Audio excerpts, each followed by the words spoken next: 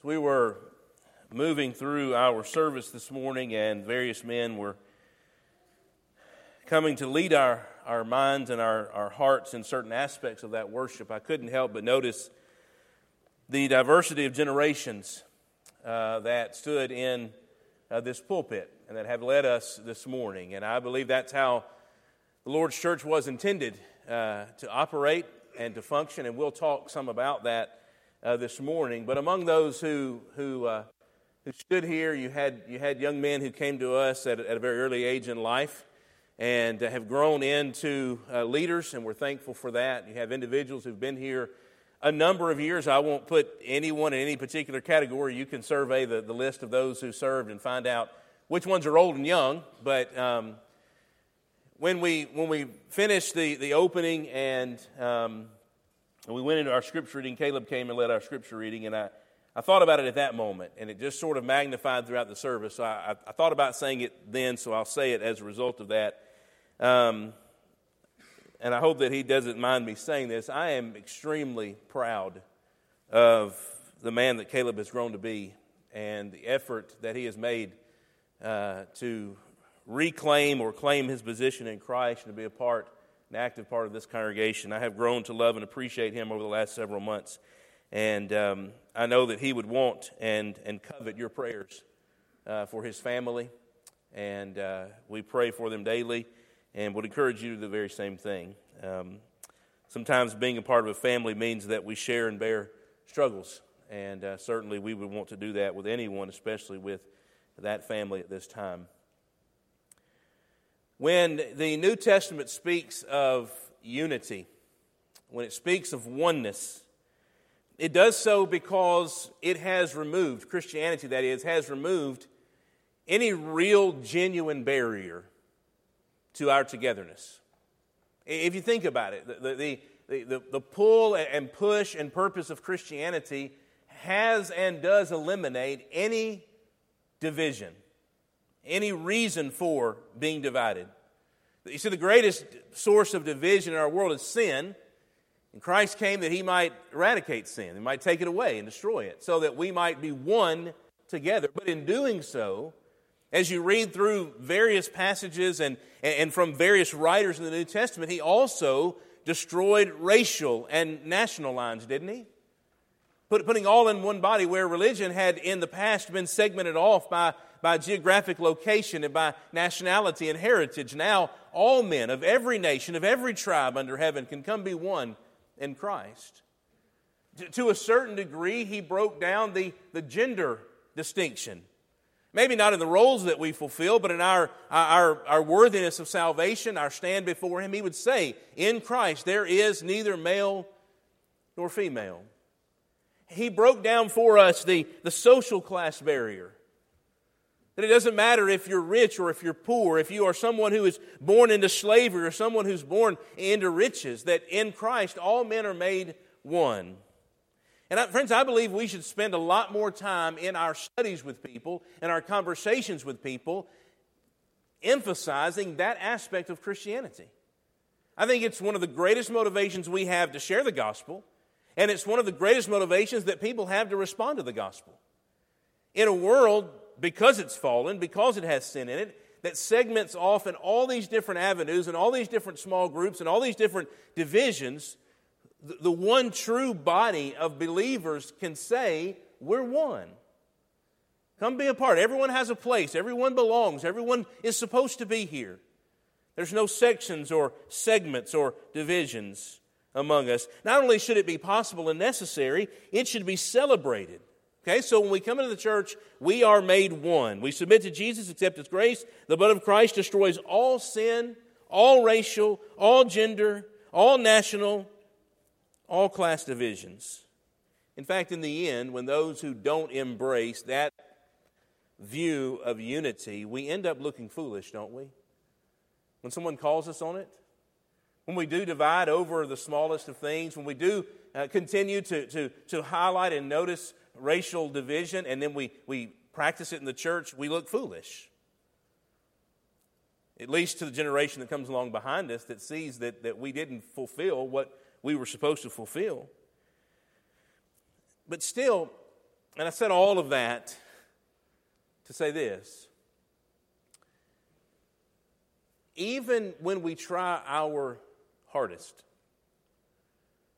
to maintain a division-free experience, if you will, in the Lord's church, sometimes even our attempts at growth and togetherness and progress actually, again, create division.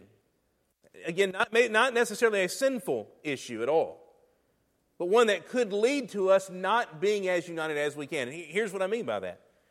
How do we instruct and teach and fellowship in the Lord's church for the most part? Isn't it in segmented groups? I mean, tonight we're going to meet for Bible class, and we're going to divide off by age and by grade. And if things were different, we would even divide off in the building into different parts, as we did when we first started back, by age, even among those that are of adult age. Now, I understand the purpose of it, and I think that you do too. You can't teach a 2-year-old like you teach a 22-year-old, and so it's of necessity that we divide off. But then what do we sometimes do with those divisions? Well, we'll have an outing or a gathering for this age group and for that age group, and all of a sudden, you look down the road, and the congregation as a whole isn't a congregation as a whole. It's made up of 5 to 10 to 15 different smaller group segments that really haven't done a lot to cross those lines. That's interesting to me because the Bible is clear, not just about how we're made one, but even when it comes to our growth, that it is of necessity that we cross those generational lines. Do you remember what Paul wrote to Titus in Titus chapter 2? He said, beginning in verse 4, so that they, that is talking about the older women, so that they may encourage the young women to do what? To love their husbands, to love their children, to be sensible, to be pure, workers at home, kind, subject to their own husbands. And then he would pick up in the next verse, in verse 6, and he would say, likewise, I would urge the young men to be sensible, and that the old men to teach them those things.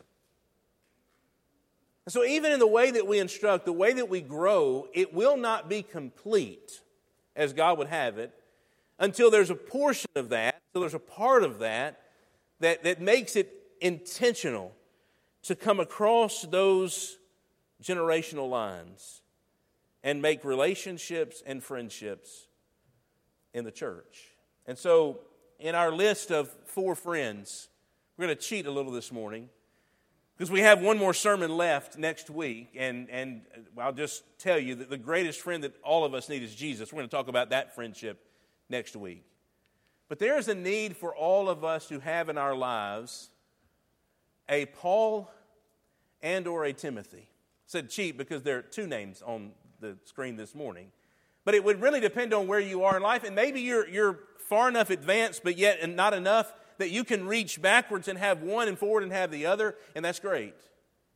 But every one of us needs a cross-generational friend or set of friends in the Lord's church that might help us and encourage us, inspire us, and teach us. I chose Paul and Timothy simply because they seem to be the one that stands out more. From the first time that they meet, for example, and we'll look at this passage in a moment in Acts chapter 16, they are mere acquaintances. Paul learns of this young man, knows him, Luke does a little bit of detail as to his history, and then Paul takes him with him and moves on. But do you know that later in the biblical text, Paul is going to call Timothy his son in the faith, his true son, 1 Timothy 1:2. He's also going to say of him in Philippians 2 and verse 19 that there's no man that cares for the state of the Philippian church to the same level that Paul does, except for Timothy. How in the world did this cross-generational relationship, this young man and this older man, this new Christian and this aged apostle, although not so aged when we meet him in Acts 16, but older than Timothy and certainly more seasoned than Timothy, how did they move from being acquaintances to be an understudy or an apprentice to being friends, to being co-workers, to Paul trusting some of his closest friends and relationships to Timothy? I believe there's a pattern in Scripture that's revealed to us. And so I encourage us this morning to consider this relationship in 4 stages. And again, it doesn't fill every gap and every hole in how to make these relationships. This isn't a do step 1, do step 2, do step 3. Go out tomorrow and you'll find someone that's older than you. But I will tell you that my life would not be what it is, personally, just personally from my standpoint, if not for the people who were ahead of me on the journey, who took time to reach back, who saw my mistakes and my shortcomings and my inconsistencies, maybe my potential and the opportunities, and said, I'm going to invest in this young man, this family. I've told some of you before, years ago, about a man that we almost had convinced to move to Texas with us from Mississippi.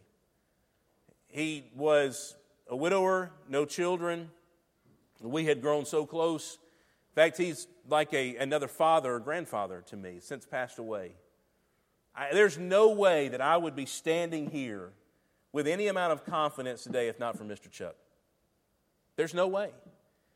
I didn't know I needed that, but he did. And he took that time and he invested. And I believe that the Lord's church can only be one as it ought to be when it is full of Pauls and Timothys. Maybe not preachers and understudies, but older, wiser Christians that bring along those who are younger and cross those generational lines. So 4 quick steps. I was going to say when we began the sermon this morning that, when we shifted our emphasis on Sunday morning back in March of last year and began to have worship only, part of that was to elevate our desire to be together, our togetherness in worship, to sing more, to pray more, and even mention then that sometimes we're going to sing and pray more than we preach. Now, I haven't done the math. That probably hasn't happened a whole lot, just because I'm the one that's up here. Probably hasn't happened. I intended for it to happen today, but look at the clock, it may not. But just 4 quick things about how we can watch this progress of cross-generational friendships. Paul's to Timothy and Timothy to Paul. Number 1, there must be conversion. There has to be conversion. Now, I realize that saying that is simplistic and maybe gives the wrong impression. That what I mean by this is we have to start these relationships before these young men, these young women are ever Christians. And I don't know that that's the case. In fact, it wasn't the case with Paul and Timothy. But I did want to make this point, and that is, and as you turn to Acts 16, if you will, we'll read from that in just a moment. I'll make this point as you turn there. Our young people are in a unique situation if they're reared in a Christian home, but they're also in a very difficult situation if they're reared in a Christian home. When we talk about conversion, when we talk about taking someone who's a babe in Christ, who's a new Christian, who's relatively young in the faith, we take someone who has just experienced in the last several years of their life a radical transformation, right? That's what conversion is. Someone who has been out of Christ, lived in the world, obeyed Satan, and now given all that up, come to Christ and wants to change the world because Christ has changed his or her life. That's what conversion usually stems from. You remember Acts 2, and being pricked in the heart, and being forgiven of that, and then continuing to preach. And when they were scattered in Acts 8, whenever they were preaching the word, they turned the world upside down. Why? Because they were truly converted people. I say our young people are at a unique situation and somewhat at a disadvantage because most of the young people raised in the Lord's church don't go out from home at 12 or 13 or 14 years old and live like the prodigal and have stories to tell of their hedonistic ways and then are brought back to Christ at 14, 15, or 16 in the home. Most of our young people are taught and reared and baptized in a home where no real radical change has ever had to take place in life. Now, I'm not suggesting that it doesn't happen. Please understand me. Speaking in generalities about our young people, about the young people in the church. And for that reason, conversion, genuine conversion, is a strange concept to them. When I was in preaching school, we sang the song on one occasion in chapel, "Years I spent in vanity and pride, caring not my Lord was crucified." And had one of the instructors actually call me out. I didn't lead it, but he called me out in chapel asking me, Wayne, how many years did you live in such vanity that you didn't care Jesus died for you? I was 17 years old. I had been raised in a Christian home. I don't know that a single year had ever gone by in my life that I didn't care that Jesus died for me. But that song is a reflection of the heart of one who's lived in the world and been converted. And sometimes our young people don't buy in. Sometimes the Timothys that we need in the church are not Timothys because they've never had to leave anything and come into anything. They've always been a part of that. Now, I don't want to cast our children to the wolves so we can go rescue them. That's not what I'm saying.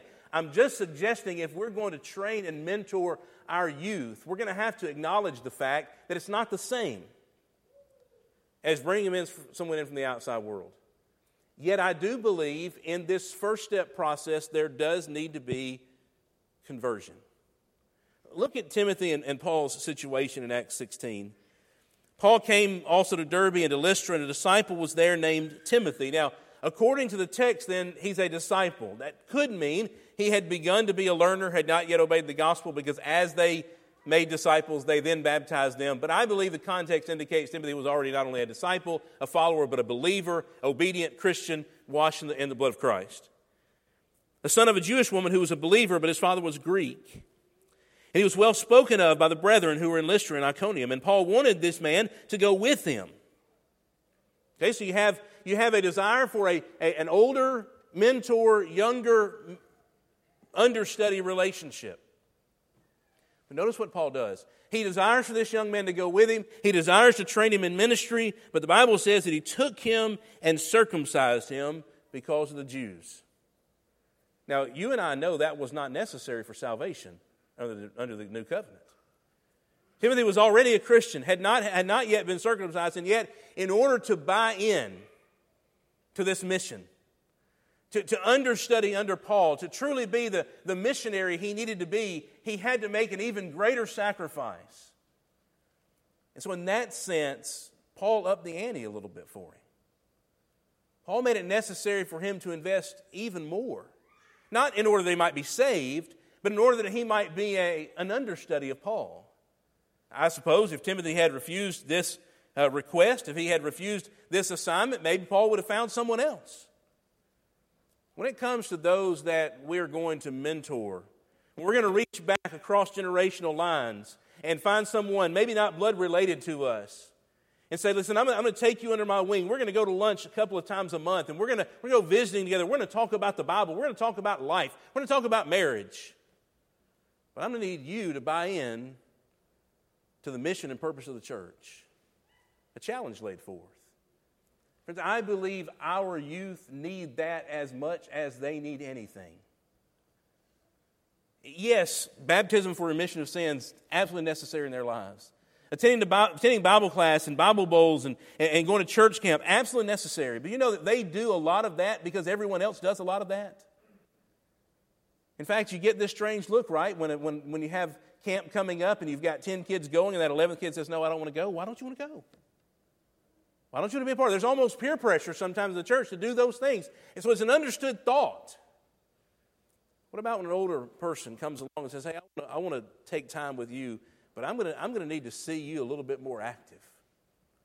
I need to see you a little bit more involved. By this time next year, I want to have watched you lead singing in the worship assembly. I want to hear you read Scripture. I want to see you lead a public prayer. I want to know about you going and seeing someone in the hospital or writing cards or dropping food off at someone's home. The first step in this process is this conversion idea, and that is an expectation beyond what they already are to be something more. Step number 2, there's instruction. There's instruction. Now, I understand this has to work both ways. Most of what I have at least designed in my mind to say this morning has to do from the Paul aspect of looking down or back or over at those who need to be brought along. But if you're going to have a teacher-student relationship, one's going to have to be knowledgeable and willing to teach, and one's going to have to be humble and willing to receive. That's just the way it works. You can teach and teach and teach all day. If a person isn't humble enough to receive it, they haven't really gained anything out of it. And there hasn't been a real, genuine friendship this Paul-Timothy type made. But there needs to be instruction.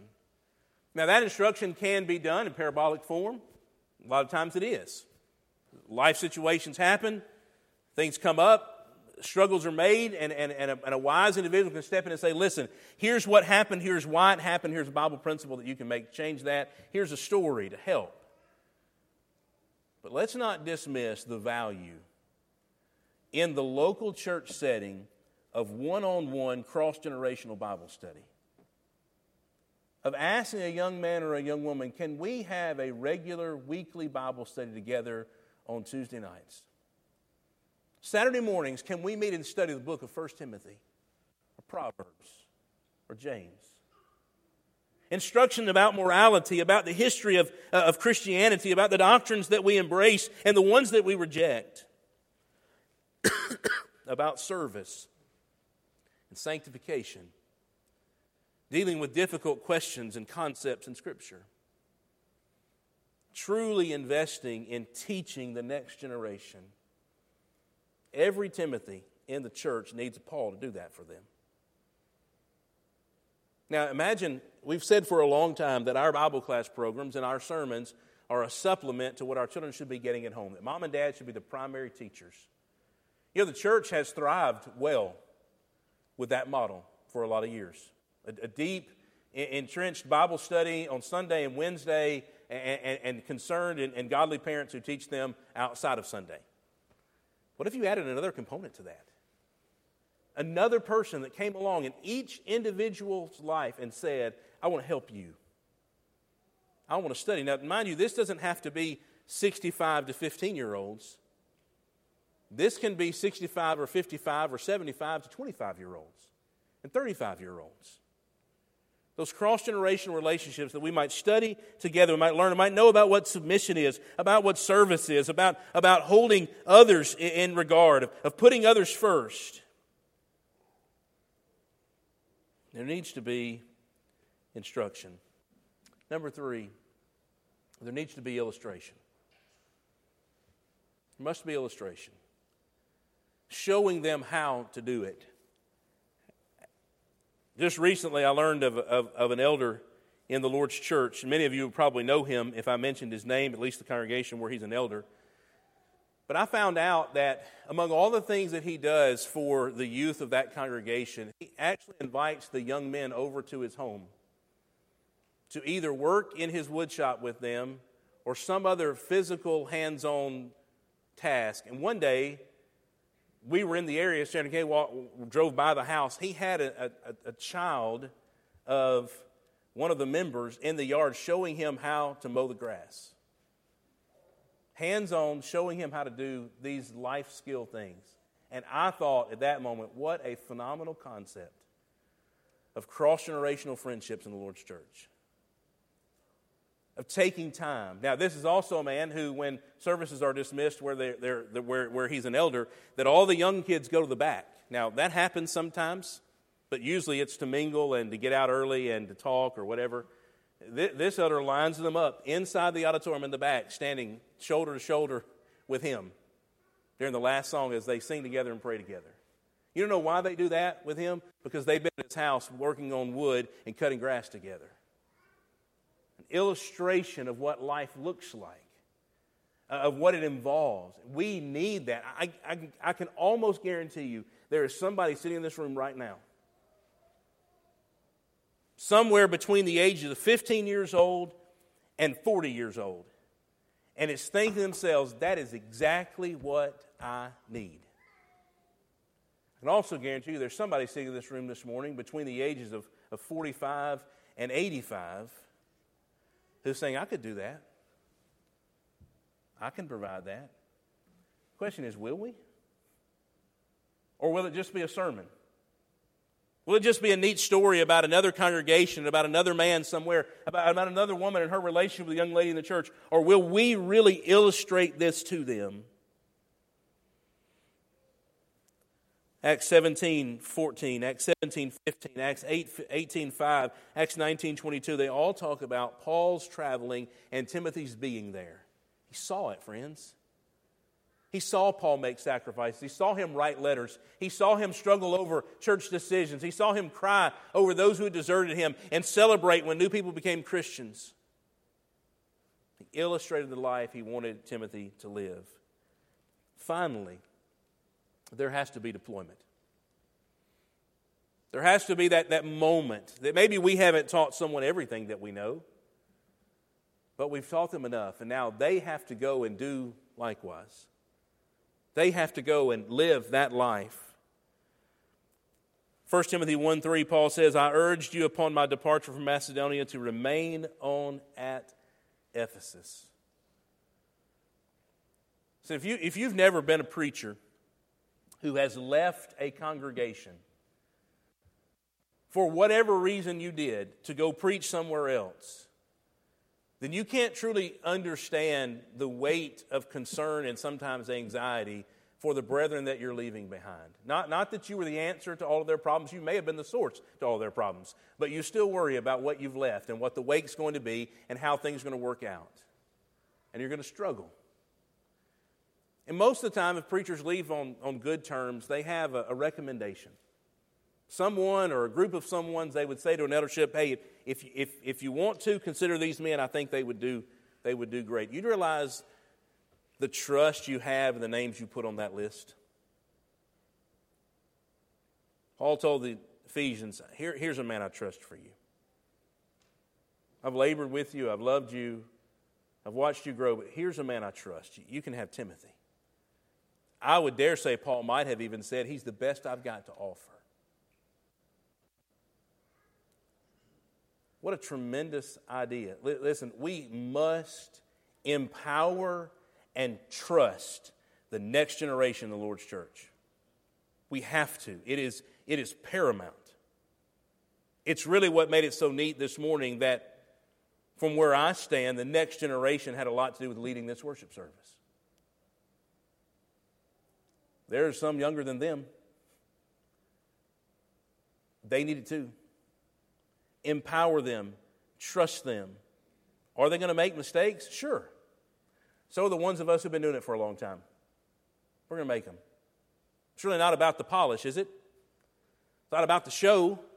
It's not about having every word right or every note right or remembering every point that you're going to make.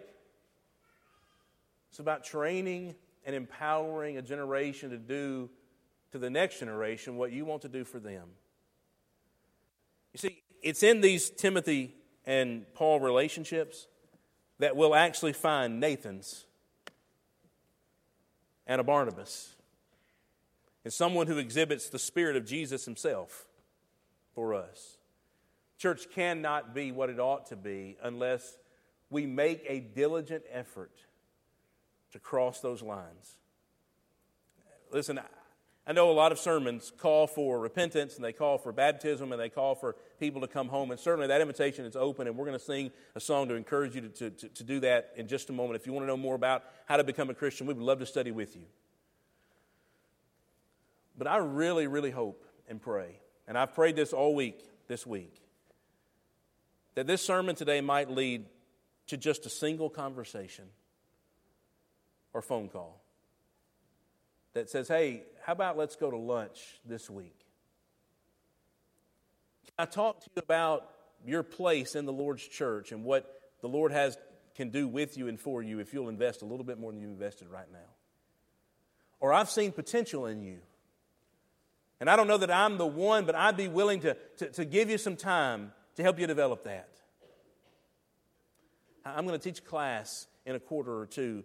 How about you go in there with me and teach alongside of me? Let's prepare lessons together. If just one conversation comes from today's discussion like that, friends, we'll be a stronger church. We'll be closer to being one as Christ called us to be. If you have a need to come to Christ this morning, the invitation is open, extended, and we beg for you to come while we stand and sing.